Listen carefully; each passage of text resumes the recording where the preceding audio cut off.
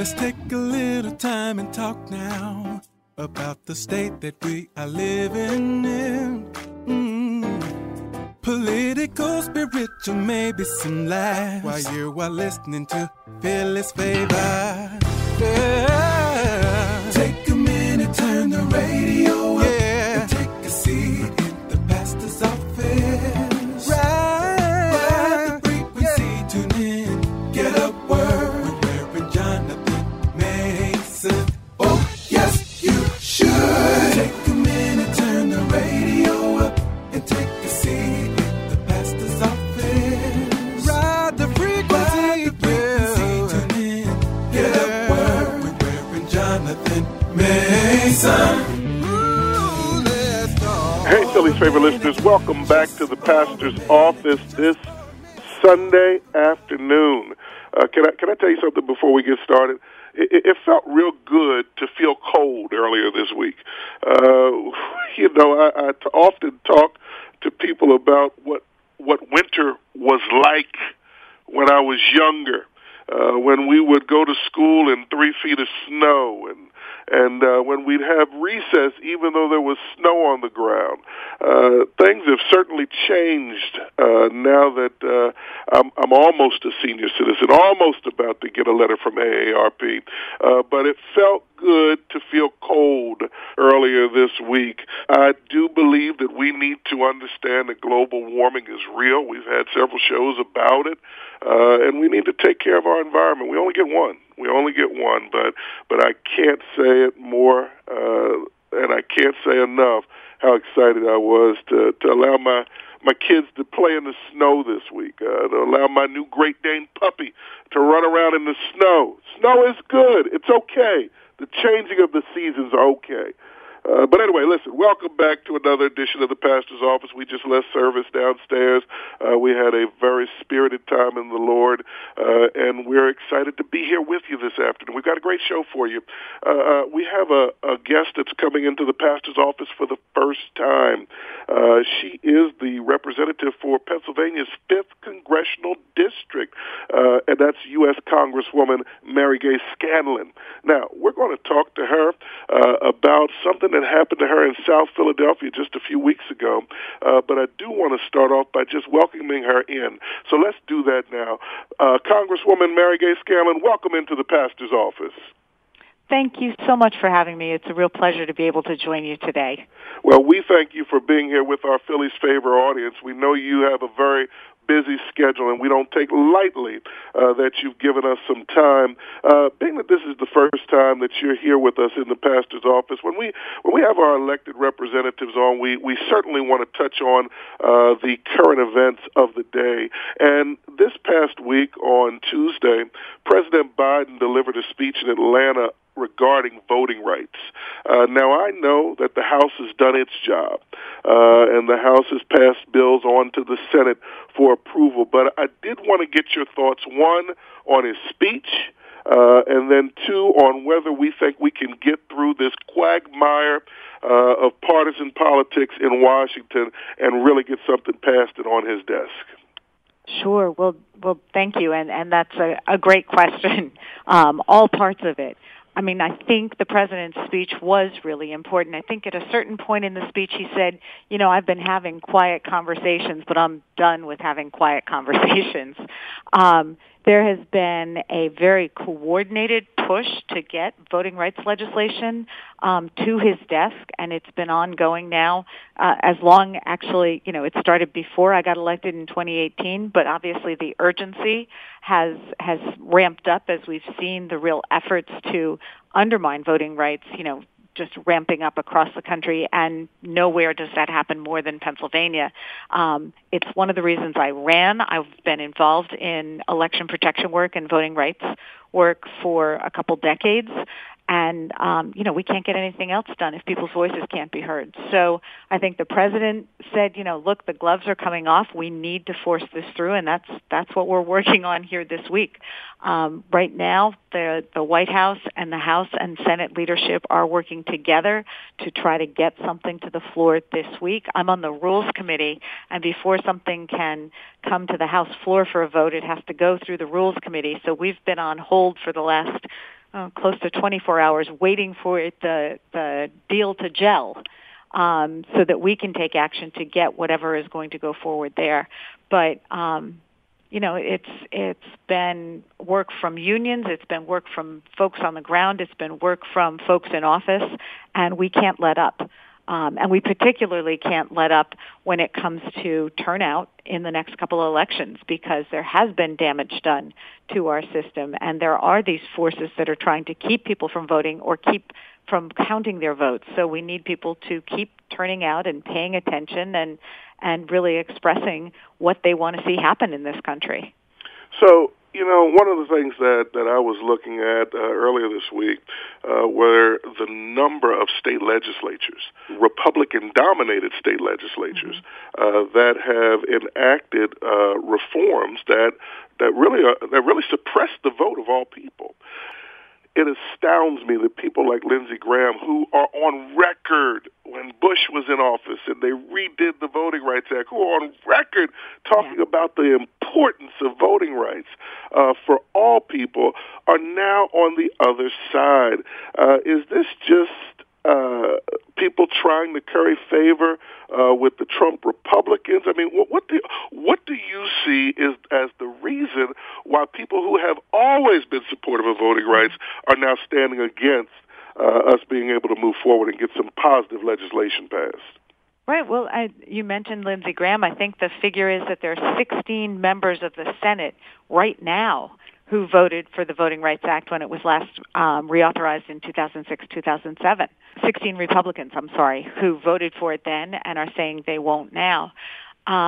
It does appear to be the fact that the Republican Party today has become a cult of personality. I mean, these are not the Republicans that I grew up with in upstate New York. It's not the Republicans that were in the Philadelphia suburbs for so many years. It is a cult of personality, and whatever the former president says, whatever lines in the sand he draws, folks have to line up on his side or else he attacks them. So that does appear to be the major dynamic that we're dealing with. And, there's a few folks, Liz Cheney among them, who are saying no. Whoever would have thought. Who are standing up and saying, no, this is not about policy. This is not about principle. This is about power, and that is not good for our democracy. But one thing I will say is that if we can't get the filibuster changed in the Senate, we're never going to get this legislation passed because there aren't any Republicans willing to stand up. I mean, do you think we're going to be able to get Manchin and Sinema to come to the table and realize that this reform needs to happen? Well, that's been the push, and I think that's why the president was trying to do this quietly, to get them on board, because once he comes out and says, as he has now, that the filibuster has to change, then the lines are drawn. I think he was trying to see if there was room to get it through as a compromise, and it turns out there wasn't. Senator Manchin has been given all the room he needs to try to put something together. The Freedom to Vote Act is his bill. That's and right. He thought that he could get 10 Republicans to step up and help him pass it. That apparently is not true. So now it's become, is he going to step up for democracy? Is he going to do what's necessary to get the voting rights legislation passed to preserve the country? It is really in his lap. Now, he has not ruled out doing anything to the filibuster. There's 160 some odd exceptions to it already. And there does appear to be active negotiations still going on with respect to what would he and Sinema and anyone else, I mean, they're not the only ones who have objections, we hear. But are there adjustments that at least would get this through?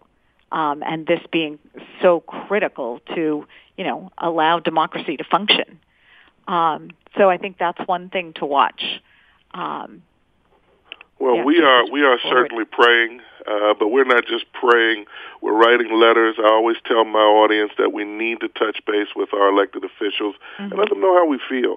But most importantly, we need to register people to vote, and we need to activate registered voters to get to the polls, because I really do believe that's the only thing that's going to make the change we need in order to get the movement we one in Washington, D.C. I know that's not what you came on to talk about, but I do know your background, and I definitely wanted to address that topic. But I was sharing with our listeners last week that there has been an 80% increase from 2021 to 2020 in carjackings in the state of Pennsylvania. And unfortunately, you were the victim of a carjacking in South Philadelphia in 2021. And I wanted to talk to you about that. Why don't you tell us a little bit about the experience? Sure. This was 3 days before Christmas. I was in FDR Park on a sunny, Wednesday afternoon.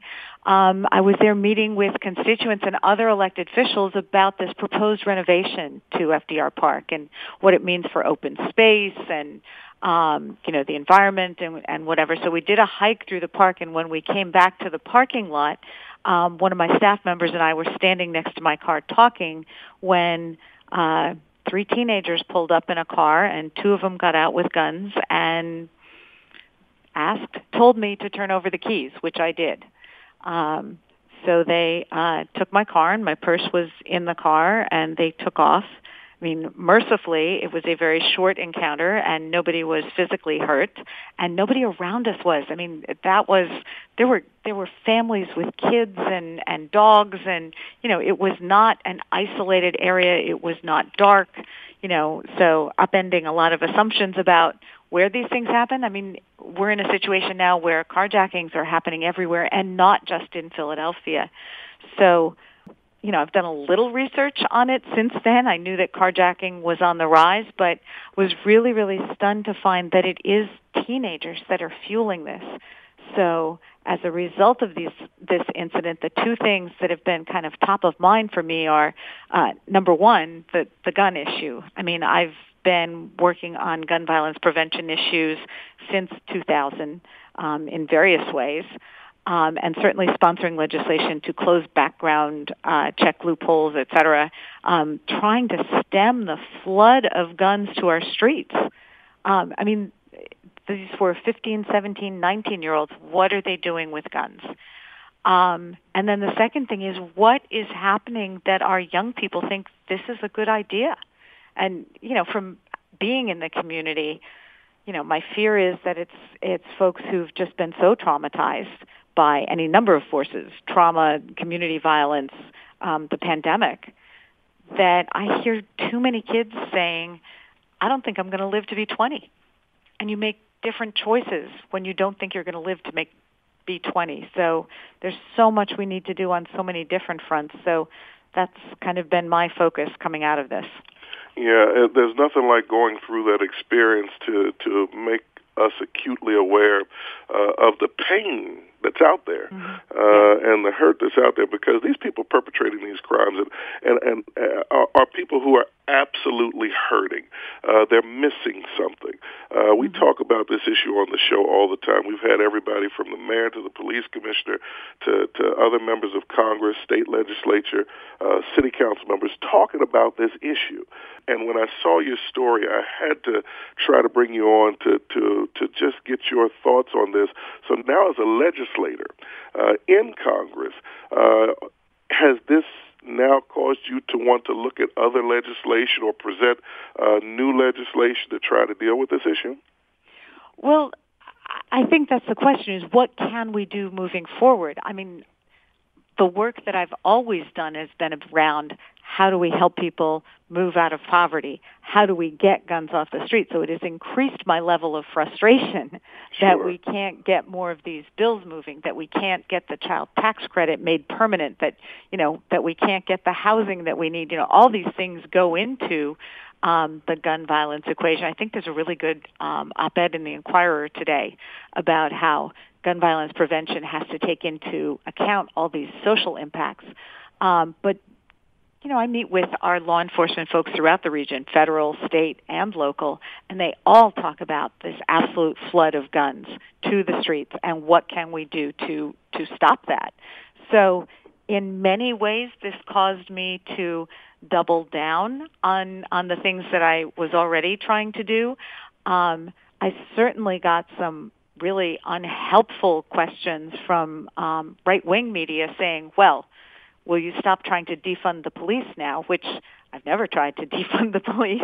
Right. One of the things that I have tried to do, I have a bill, the Mental Health Justice Act, that would provide extra funding for 911 call centers so that when there's a call having to do with a mental health issue, that we have the resources to send mental health professionals instead of police out to an emergency situation. I mean, we've got this problem where so many of society's problems have been dumped on our schools and dumped on law enforcement when they don't belong there. We need resources in other places to help, prevent this kind of violence and trauma in our communities. So I am very open to suggestions on what could prevent this kind of thing going forward, both for the perpetrators and those who find themselves, in as victims. But I do think, there is a lot of good legislation out there, but we need the support and the votes to get it across. Going right back to what we spoke about earlier, that we've got to be engaged at the polls to get the right people in office to make sure that the legislation necessary to help in these areas gets passed. Because right now there's great legislation in the state of Pennsylvania that's in a logjam because the Republican-led Senate will not pass it to help us deal with this gun violence issue. Same thing in the United States Senate. Here's my question to you, though. One of the things that we talk about quite often, and we did see that these were teenagers, as you said, that did the carjacking. As a matter of fact, I think it were 4 or 5 of them that were trying to get in your car when the police found them at the Christiana Mall. Teenagers, young people, whose lives now, their futures are impacted by what they've done.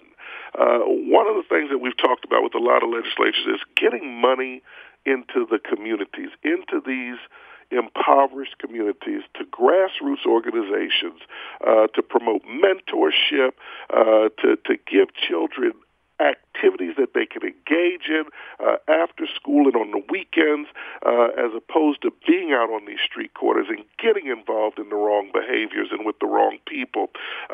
Do you foresee as we go forward, and by the way, some great legislation was passed and money was delivered to Pennsylvania and to Philadelphia for grassroots organizations last year. But do you see forthcoming in this new budget dollars being appropriated to really get at the grassroots level to impact these young people and these potential criminals, these potential gun violence perpetrators right where they live and where they are? Reverend Mason, you are preaching to the choir. I've been involved in youth mentoring for a really long time. My entire family has. My son and daughter, or my husband and daughter both work with youth-based sports development organizations.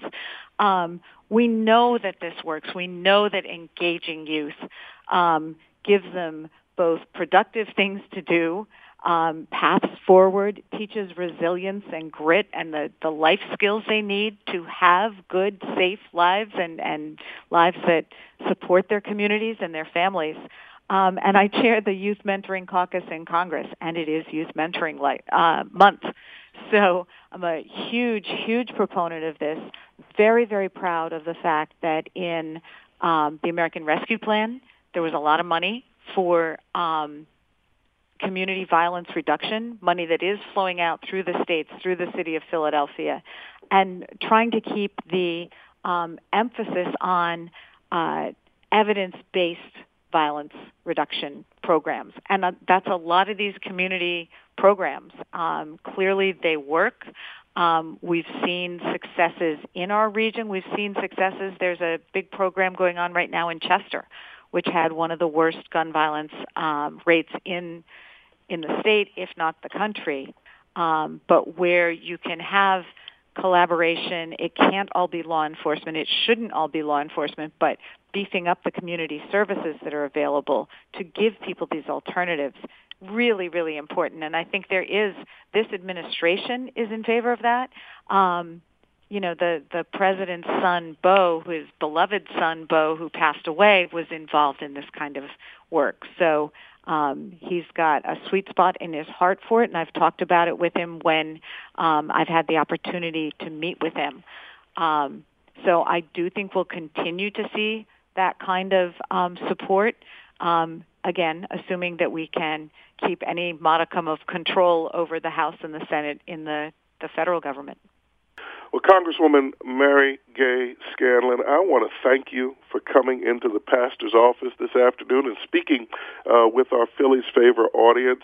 I always say this to our political leaders when they come in the office. We're praying for you because you're doing a good work. And if we could ever use this platform to help you, we're only a phone call away. So, ma'am, we wish you all the best as you go forward to make a difference in the lives of the American people. Well, thank you, Reverend, and thank you for your work, especially for continuing to preach the fact that our democracy requires all of our efforts as well, because that is what's going to save us all. So thank you, and happy to come on whenever. Thank you so much. Take a little time and talk now about the state that we are living in. Political, spiritual, maybe some laughs while you are listening to Philly's Favor. Yeah.